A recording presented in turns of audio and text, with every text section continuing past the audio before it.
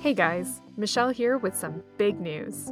We've often said that the Modern Lady podcast is meant to feel like just us friends, sitting around the kitchen table, chatting about all the things. Well, how about this summer, we ditch the microphones and cut out the middleman?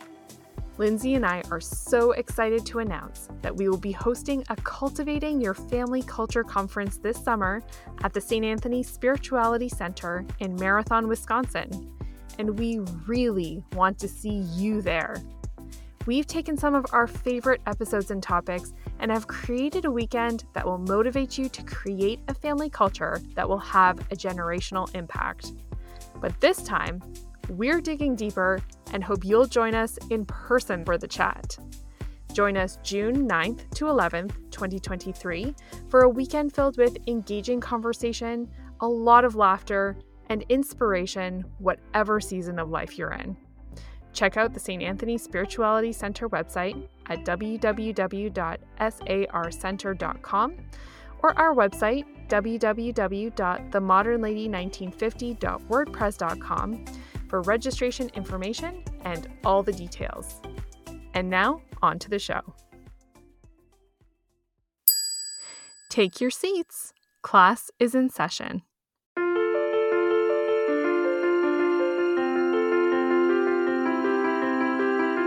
Welcome to the Friday Finishing School, where we believe that culture and an appreciation for the classical is foundational in a life lived in pursuit of truth, goodness, and beauty.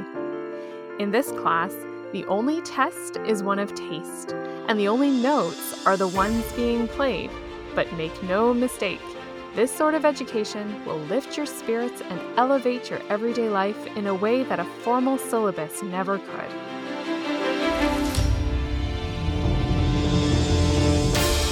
This season, we're diving into the art, music, and poetry of the Baroque period, which began around the year 1600 and continued up until 1750. It was a time when the upper and middle classes became increasingly more comfortable, and art, though still strongly tied to religious influence, began to branch out to explore different forms and muses.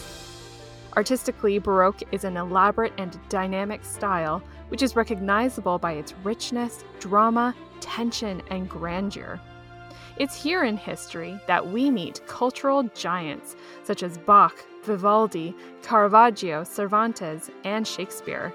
It's a period of genius that persists to today.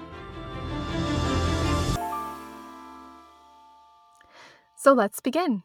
Today's lesson is on the iconic Hallelujah chorus from Handel's Messiah.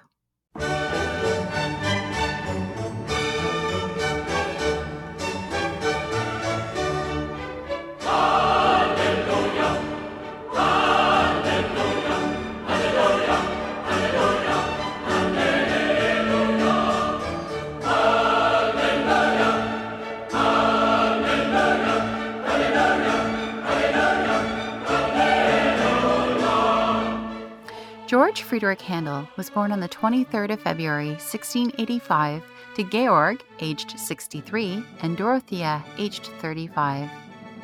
This was his father's second marriage. George had 6 half-siblings from his father's first marriage and 2 younger sisters from his marriage to Dorothea. The Handels were solidly middle class, but with connections to noble families. What they were not was musical. There is very little known about Handel's life in Germany, but we do know that his father was not impressed by his young son's very apparent musical talents, even from a young age. He did everything he could to direct young George into a law career. One sweet story tells us that Handel's mother helped the young boy carry up and install a small clavichord in their attic and encouraged the boy to practice when his father was asleep. His talent didn't go unnoticed for long. While attending the court of the Duke of Saxe-Westenfels with his father, the 9-year-old George went to the organ and started playing. The Duke was very impressed by the musical talent of the young boy and insisted that his father take his musical inclination seriously and hire a professional music teacher. Begrudgingly, Georg did just that when the family returned to Halle. Church organist Friedrich Wilhelm Sachau started with his young pupil. first teaching him in the old school tradition of fugues, canons, and counterpoint. But Zachau was also following musical developments in Europe and started to introduce George to different musical styles, and they moved beyond the organ. George learned to play the harpsichord, violin, and oboe as well. It was around this time, when George was 12 or 13, that his father died. George did try to continue on with the educational and career path that his father had desired for him, and went to university to study law. But while in university, he was appointed organist at the Calvinist cathedral, and it was soon apparent that George could no longer follow his late father's dreams and that music was his sole passion. He dropped out of university at the age of 18 to pursue his career in music. After being a church organist, he joined the Hamburg Orchestra as a violinist. It was around this time, too, that Handel formed a friendship that would last a lifetime despite both men being separated for most of it. While playing the church organ, Handel met Georg Philipp Telemann, and it was Telemann, a respected composer in his own right, who introduced Handel to Italian opera, and it was Italian opera that would forever change the direction that Handel's music would take. It was also during this time that Handel started to compose operas. He wrote his first opera in 7 days, followed only 7 weeks later by his second opera. Things were going very well for the 20-year-old Handel, but he felt that he had hit a creative wall, as there was, at that time, no such thing as German opera, so it was only natural that he pack up and make his way to the home of opera, Italy.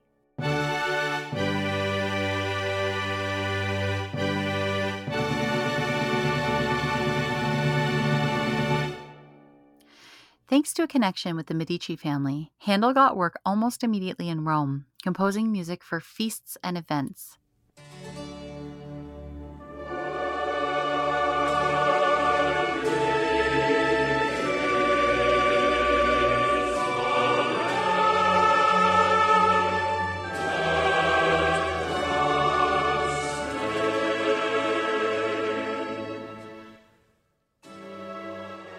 Then Handel exploded in popularity in Venice, which was incredibly important as Venice was the center of diplomacy at that time, which meant that dignitaries and representatives from all of the great families of Europe spent time there, and many made lucrative job offers to Handel, now just in his mid-20s, asking him to be the court musician for their employers.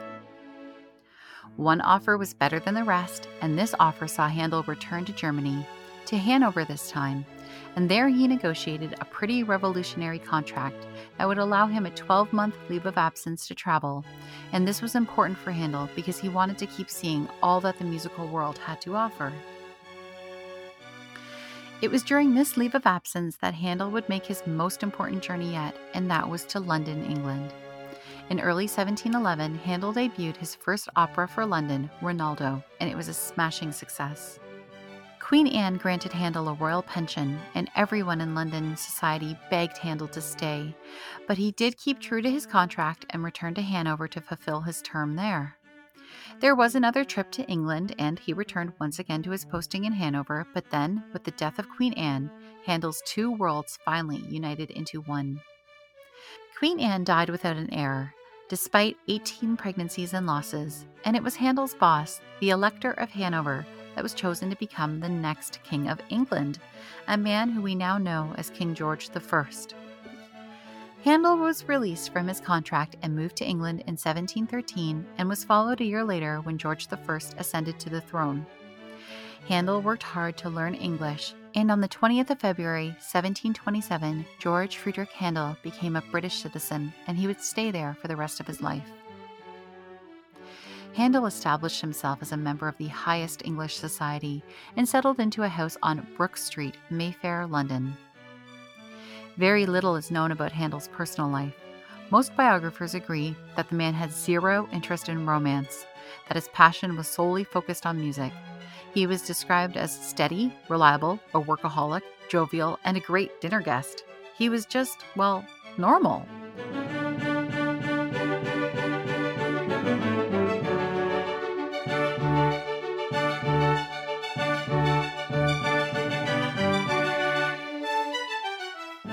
Perhaps it was his time in the port city of Hamburg or the influence of Venice, but Handel always kept abreast of the changing trends, and he recognized early the decline of popularity of Italian opera in London, well, the decline of opera in general. And in 1733, he spent some time in Oxford, and there he debuted a new work. It was not in Italian, it was in English, and it was not a dramatic stage show, it was a choral piece. He recognized this shift in audience, this new market for more pared-down shows, for English music, for English listeners. There was pressure put on him to produce the Italian operas in English.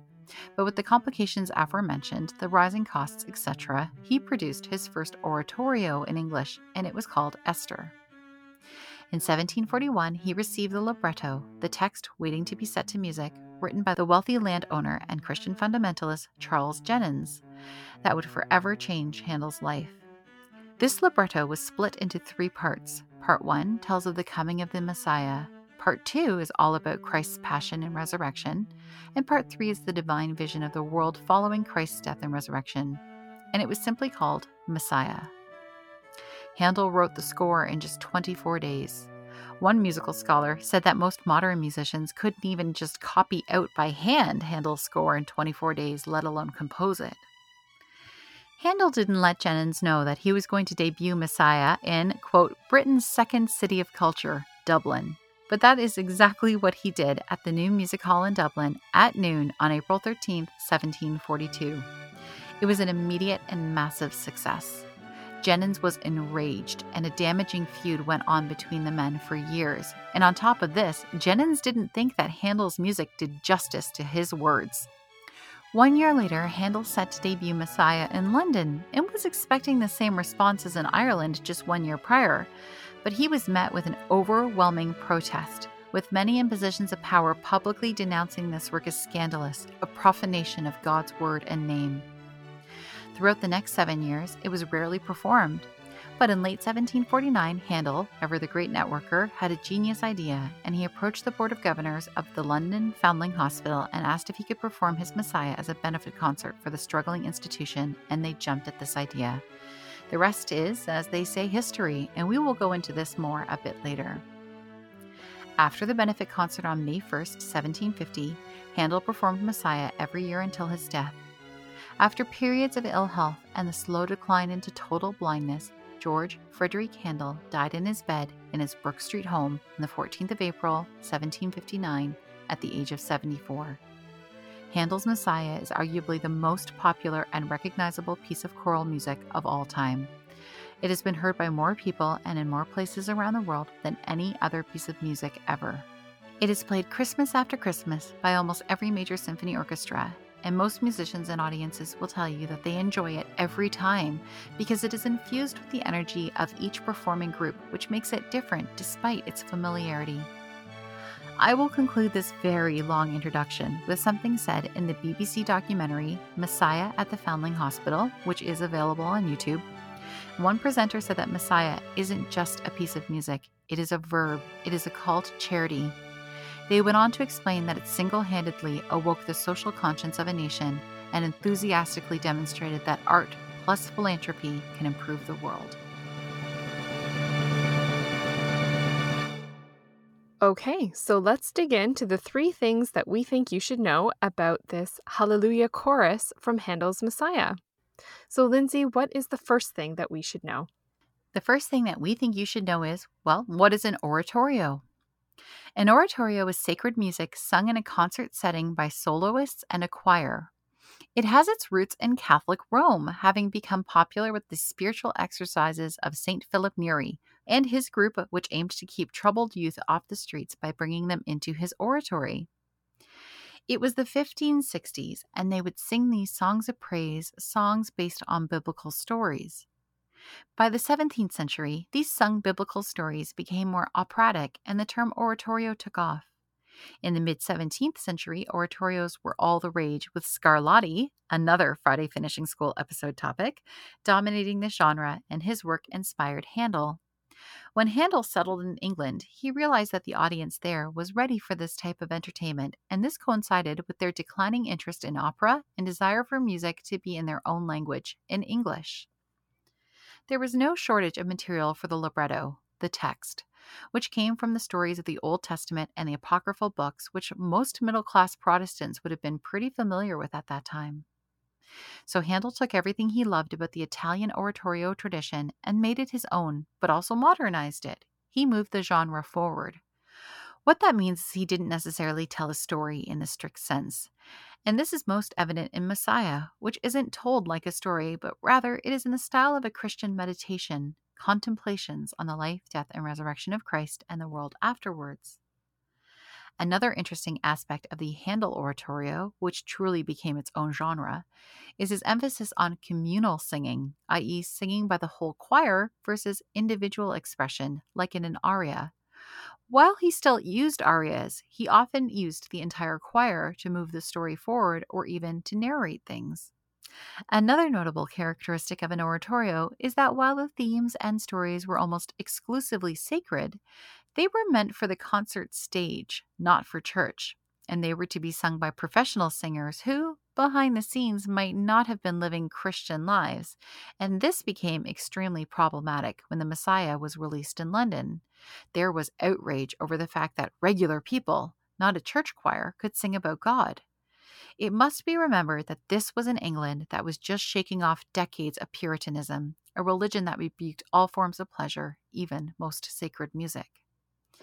This new genre really brought forth to the general public a glimpse into a world that they were usually denied, especially after decades of an Italian opera scene that had snob appeal and encouraged the upper classes to engage in highbrow snottiness, pretending that they could understand the language and the plot when in reality most could barely translate a few words. This was God for the people. This was music in their own language and in concert halls, which made it far more affordable and accessible than the lavish operas. According to the Norton Anthology of Western Music, the British middle class felt a kinship to these biblical heroes who seemed to be able to vanquish their enemies and improve their lot as long as they had God on their side. God for the people. I love that. And you know what? I love that faith seemed to be such a motivator for Handel's music. Now, there is one account from one of Handel's servants who allegedly walked in on Handel while he was composing this exact Hallelujah chorus. And it was said that the servant found him weeping, and that Handel told him, the servant, quote, "I did think I did see all heaven before me, and the great God himself seated on his throne with his company of angels," end quote. And can't you hear that? Like, can't you see that as he is writing it? He's probably hearing it already in his mind. And it is so magnificent. I just found that anecdote so fun. Now, just sidestepping for a minute to the text of the Messiah, I was also reading an interesting story about how Charles Jennens, the man who you were talking about, wrote the lyrics for the Messiah, and how it came about that, he just, randomly wrote an oratorio text about the life of Jesus. So I find it intriguing because the Messiah, even though it's about the life of Jesus, which is found in the New Testament Gospels, most of the text for the Messiah is taken from the Old Testament. And why would that be? And I learned that at the time, Jennens wanted to, quote, do battle with a religious sect called the Deists, who denied the reality of prophecy in the Bible. So Jennens wanted to prove that Jesus was, in fact, totally prefigured in the Old Testament prophecies. And as a result, he wrote the Messiah to do just that. And I was like, wow, talk about making a strong case. Yeah. But okay, let's move into the second thing that we should know about the Messiah, Lindsay. And so where does that take us now? Well, the second thing that we think you should know is the connection between Messiah and charity. I spoke briefly in the introduction about how Handel was known for his philanthropy, his efforts to help the poor, and his desire to aid struggling musicians. I'm not sure what exactly sparked this deep desire to give back, but it was a very big part of who Handel was. Some have suggested that it was his way of fighting back when, despite the public's absolute love of him, he was jokingly satirized as a fat, food-loving German. This facet of his personality proved to be not only very beneficial for the orphaned babies in London, but also for his own career when, in 1749, Handel decided to approach the Board of Governors at London's Foundling Hospital in order to suggest a benefit concert of Messiah in order to raise funds for the struggling orphanage. Founded in 1739 by sailor and philanthropist Thomas Coram, this institution was the first of its kind to take in newborn babies with no questions asked of its mothers, no judgment, no punishment. Up until this point, 1,000 babies were left to die every year in London by grief-stricken mothers who had no other options and no government assistance, because at that time, assistance was seen as somehow being supportive of these women's decisions to get pregnant outside of marriage. After campaigning nonstop for 17 years, trying to secure the support of the aristocracy in order to build his hospital, Coram finally succeeded, and this new hospital was built. Almost immediately, it was bursting at the seams. Every mission day, the day when they'd accept babies, 100 babies were brought, and there were only 20 new beds available. The costs rose as the children grew and needed food and education, and the hospital just couldn't keep up with the needs of the women of London. The first artist to reach out to help was painter William Hogarth. Hogarth famously painted realistic street scenes showing the effects of alcoholism, prostitution, and poverty, shocking awake the consciousness of the upper classes. He then donated several of his works to the hospital, and this drew crowds of people to see his paintings, which made the hospital into Britain's first public art gallery. Touring this foundling hospital became a social highlight, and attending a church service in the hospital's chapel was incredibly fashionable. It's where you'd go to see and be seen. Charity became cool, and this movement of art plus philanthropy gained traction. Handel, always again with his finger on the pulse of what's happening, saw his opportunity to do a musical good work and jumped at the chance to reintroduce his work Messiah to a British audience who, just 6 years earlier, protested this work, calling it blasphemous. He felt that he could get around their outrage now because Messiah would now be performed in the hospital chapel and not in a concert house, the proper home for a choral work of sacred texts. Tickets went on sale at all of the fashionable coffee houses in Georgian England, and it was almost an immediate sellout. In fact, they knew that the chapel was going to be so packed that they asked ladies to come without hoops in their skirts and men to leave their swords at home. It was a smashing success for both the hospital and for Handel. It single-handedly revived his career and reputation. Handel went on to host a charity concert for the hospital every year until his death. It is believed that 25,000 babies were saved due to Handel's Messiah. Okay, so first of all, the idea of the Foundling Hospital in the time and the context of history is so moving. Like, I'm so inspired and touched by Thomas Coram. I never knew about this and about the origins and subsequent charity of the Foundling Hospitals. It's heartbreaking. But going back now to Handel's benefit concert at the hospital, apparently it was this specific Alleluia chorus that was first performed as a part of a more direct, I guess you could say, program. I was reading that when Handel first approached the Foundling Hospital with this concert idea, he actually composed and planned to perform the Foundling Hospital anthem, which he wrote. And it started off, it started off with a not so subtle appeal for charity from these wealthy spectators, with text adapted from Psalm 41 in the Bible, which is, "Blessed are they that consider the poor and needy. They deliver the poor that crieth, the fatherless." Handel then continues the anthem with music he borrows from some of his earlier works, like the funeral anthem for Queen Caroline, his oratorio Susanna, and he ends this first concert with a bang with the Hallelujah chorus.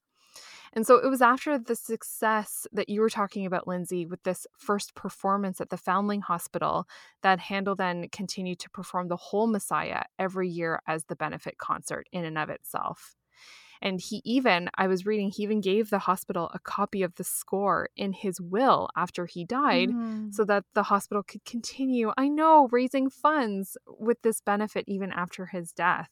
Do you know what I think is so interesting? You're just saying how Yeah. he starts so boldly, right? It's just Yeah. speaking of bold, the motto of the Foundling Hospital was one word, and it was in English. So it had Hmm. the coat of arms or the crest, which had the Lamb of God, and then underneath it just said "help." That was it. Oh my gosh. I got shivers. Yes, As you said right? that, that's so profound. Yes. Mhm. Oh my goodness. I love all of this talk about art plus philanthropy Mhm. and two worlds colliding to truly try to help people in dire Yeah. straits. And so, yeah, as a final note, I also do love how Handel seems to be of the work smart, not hard Yeah. mindset sometimes Yep. in the way that he borrows music to write new music. Yes. And not just from his own earlier pieces, but also from other composers and contemporaries. So apparently, he did this so much that one of his contemporaries, William Boyce, once commented that, quote, he takes other men's pebbles and polishes them into diamonds, end quote. Mm. And so clearly, this is not an accusation that Handel didn't work hard, because he wrote the Messiah in 24 days, after all, Mhm. but just more of an appreciation, we'll say, on his creative composing hack of piecemealing a variety of sources together to create whole new masterpieces. Yeah, I read that no one was ever insulted, that they were genuinely, Hmm. they took it as a compliment if Handel saw that your work was good enough that he could fit it into one of his pieces. That truly, I know, right? I feel like that would never Yeah. happen now. Although, I mean, we do No. Well. samplings of music, right? But I feel like Hmm. it's a different tone now, and I'd have to all go through their copyright lawyers and Yes. just be different. I was just gonna say, I guess it does happen now, but way more legalistically Yes, yes, than yeah, back at the time it was just more of a street cred type of yes. thing. Okay, and that brings us to the third thing that we should know. And so, Lindsay, what is the third thing that we need to know about Handel's Messiah? The third thing we think you should know is about its production today versus when it was first performed, and the folklore behind the tradition of standing during the Alleluia chorus. When Messiah was debuted in Dublin on April 13th, 1742, Handel used choirs from two local cathedrals for the occasion. He had 16 men and 16 boy choristers, with several of the men singing solos. Handel also hired two women, one soprano and one contralto. His orchestra was comprised of strings, two trumpets, and a timpani. His own organ was used, having been shipped from London to Ireland. Compared to the massive choirs and huge orchestras that perform Messiah today, this was a very small ensemble. One recording that you can listen to, which is closest to this original arrangement, is on YouTube, sung by the Dunedin Consort and Players, and it is my favorite version. It sounds a lot like the other versions we all know and love, but just slightly smaller. The thing with Messiah is there is no definitive version. It has been updated, adapted, changed, and modified countless times over the centuries. Even Mozart himself made some changes. He added winds. This modernized it a bit, making it more suitable for the post Baroque classical style, but he humbly wrote that his changes shouldn't be seen as an improvement at all. Mozart is also quoted as saying, Handel knows better than any of what will make an effect. When he chooses, he strikes like a thunderbolt. Look up Handel's Messiah and you will be overwhelmed by all of the articles by countless musical experts, all talking about how they think it should be done. However, it is clear that one of the most popular ways to perform it now involves a massive amount of performers. Well, that being said, the massive Messiah performances aren't as new as I had originally thought. They started around the 1760s and at one point found their home in London's Crystal Palace, which held anywhere from 2,500 to 4,000 amateur singers and an orchestra of 500 performing for audiences of 20,000. Another concert held in London in 2011 featured 750 singers, and yet another in 2017 at 360 plus an additional 2,000 joining virtually for an online sing-along. It's hard to imagine the Alleluia chorus being sung by a small choir. A song of that magnitude calls for a large choir, and a large choir belting out this rousing chorus was said to have inspired King George II to rise from his seat and stand during the song, watching the choir in awe. Now, this legend has endured despite the lack of evidence, with the first official telling of the story happening 37 years after the fact. It has endured so much so that to this very day, the audience stands during the Alleluia chorus. Well, most of the audience. This action has long been a bone of contention between the few who refuse to stand in honor of God or in memory of a king, and the people who want to honor tradition, God, and country. It is said that dirty looks are passed between those standing and those sitting while the Alleluia chorus continues to blow the roof off of concert halls. The website bsomusic.org describes this as, quote, countless passive-aggressive battles of concert decorum between the sitters and standers, end quote. Now be aware, this is an American custom. You will not find people standing in England and Europe during the Hallelujah chorus. Some who hate this tradition try to explain away King George's sudden standing, blaming his bladder or back pain, or perhaps he was confused, thinking it was the intermission. I turn now to the website boston.com to an article in their archives titled Rise and Say Alleluia, and in this one the author wrote, perhaps the custom persists precisely because no one is sure why it exists, leaving every audience member to choose his or her own rationale. Royal example, religious devotion, reassuring ritual, rousing musicality, take your pick, or don't. Remaining seated during the Alleluia chorus ranks as one of the most effortless demonstrations of anti-authoritarian dissent. Whew, what a mouthful that one was. Yes, you know that, but you'll edit it out. But our listeners won't know just how hard it was for me to read that quote.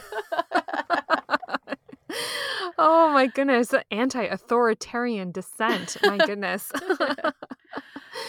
Okay, but I have to confess that I'm kind of loving all of this drama. Like you and I have a definite flair for the dramatic, right, Lindsay? Yes. And I feel like all this drama is really playing into my hand here.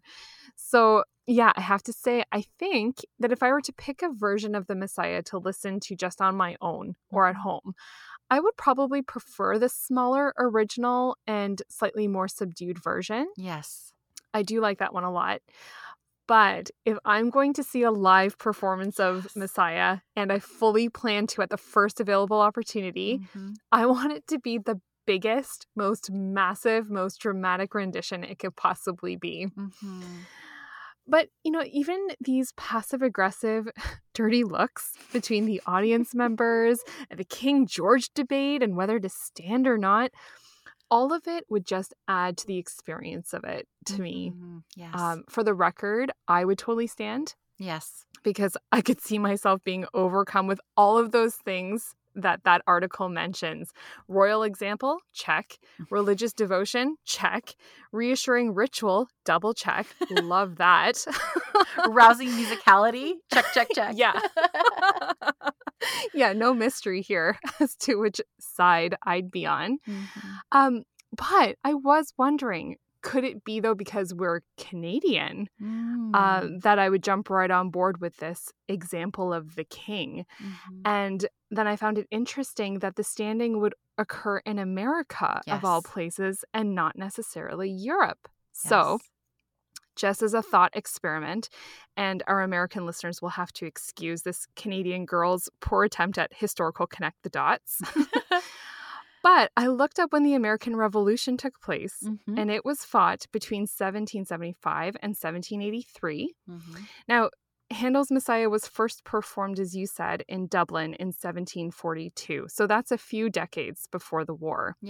But the first performance of the Messiah in America took place in New York City in the year 1770, just 5 years before the American Revolution began.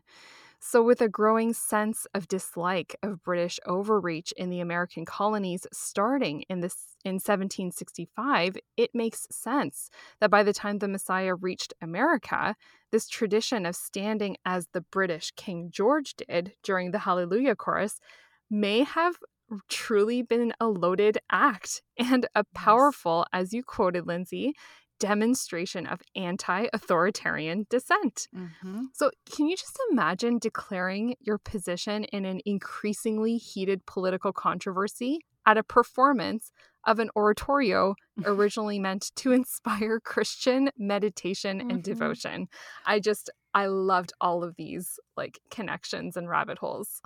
And you saying that because when I was first reading, I'm like, do people really give each other dirty looks? Like that's in the notes, Yeah. right? You read any of these accounts of the performances to this day, and they say that this happens. And I can see it now as being playful, right? Like little dirty looks, like Yes. everyone's in on the joke. And so I can actually see it happening now as Canadians. I don't know if I think we would stand, but we would just keep our eyes straight ahead. We wouldn't want to start a conflict with anybody. So we would stand No. and we would be as passive aggressive as possible and not actually look at each other. That's right. Or if we were to look at people sitting, both of us, the stander and the sitter, would be like pointing at each other and giggling. Yeah, Like, yeah. You really? Yeah. Okay. We'd be like, get oh, it. sorry about that. Sorry about that. Like, Sorry, I'm just gonna stand. yeah. Okay. Can I'm you just still gonna see? stand. I'm so sorry.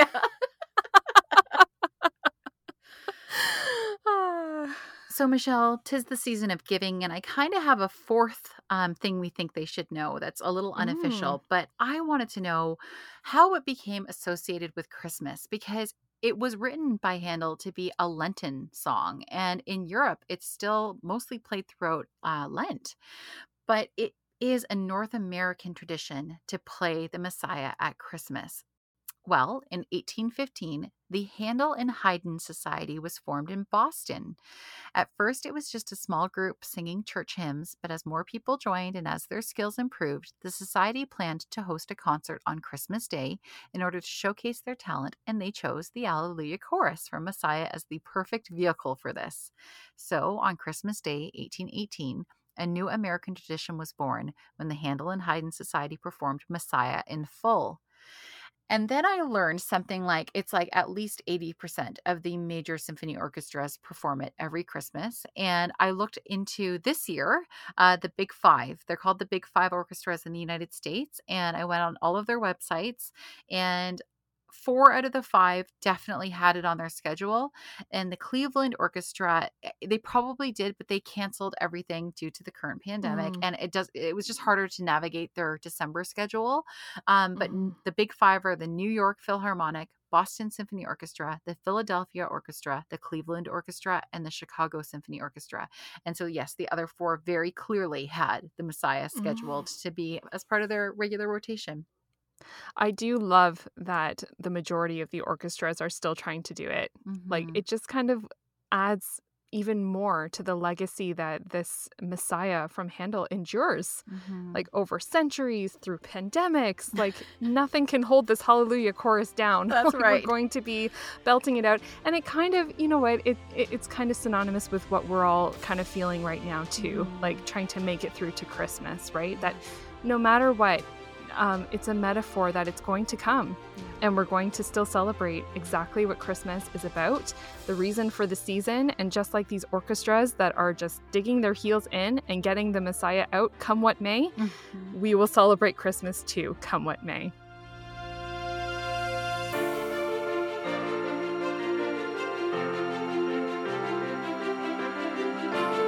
And so now it's your turn. Here is your homework. If you haven't already, please find a version of Handel's Messiah to listen to and enjoy. Next, tell us what you think in the comment section or on any of our social media pages where you can find us at the Modern Lady Podcast. And finally, be sure to share this piece and your newfound appreciation for it in your little corner of the world. That concludes today's lesson here at the Modern Ladies Friday Finishing School. On behalf of Lindsay and I, we want to thank you so much for your support, and we want to wish you a very Merry Christmas. We'll see you again soon. Class dismissed.